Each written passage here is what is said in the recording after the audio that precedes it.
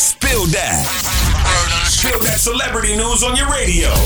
Hey, yo, Tashiks. Spill that. What's poppin'? So, Carnival has been going on in Trinidad, and Nicki Minaj was actually in the festival, and she actually had to apologize for her husband's behavior at the carnival. Okay, so Kenneth Petty pushed a guy's arm away, and fans started bashing him for it. Nicki went to go post on Instagram about babe, people would kill to have this kind of attention, and he was like, oh, word. Basically, Nicki says her husband is really unbothered by all of the comments you guys are saying to him, but she did apologize to her fans for his actions at Carnival. In other news, Ray J and Princess Love are no longer living together. I reported a few months ago that they were splitting up because Ray J allegedly left her in Las Vegas during the Soul Train Awards, but he says that wasn't true. But they are not living together, and I don't know if they're gonna reconcile or anything, but I hope they figure it out for the sake of the kids. And like always, you can catch an all-new Spill That Celebrity News with me, your girl Tashiks, each and every weekday at 12:30.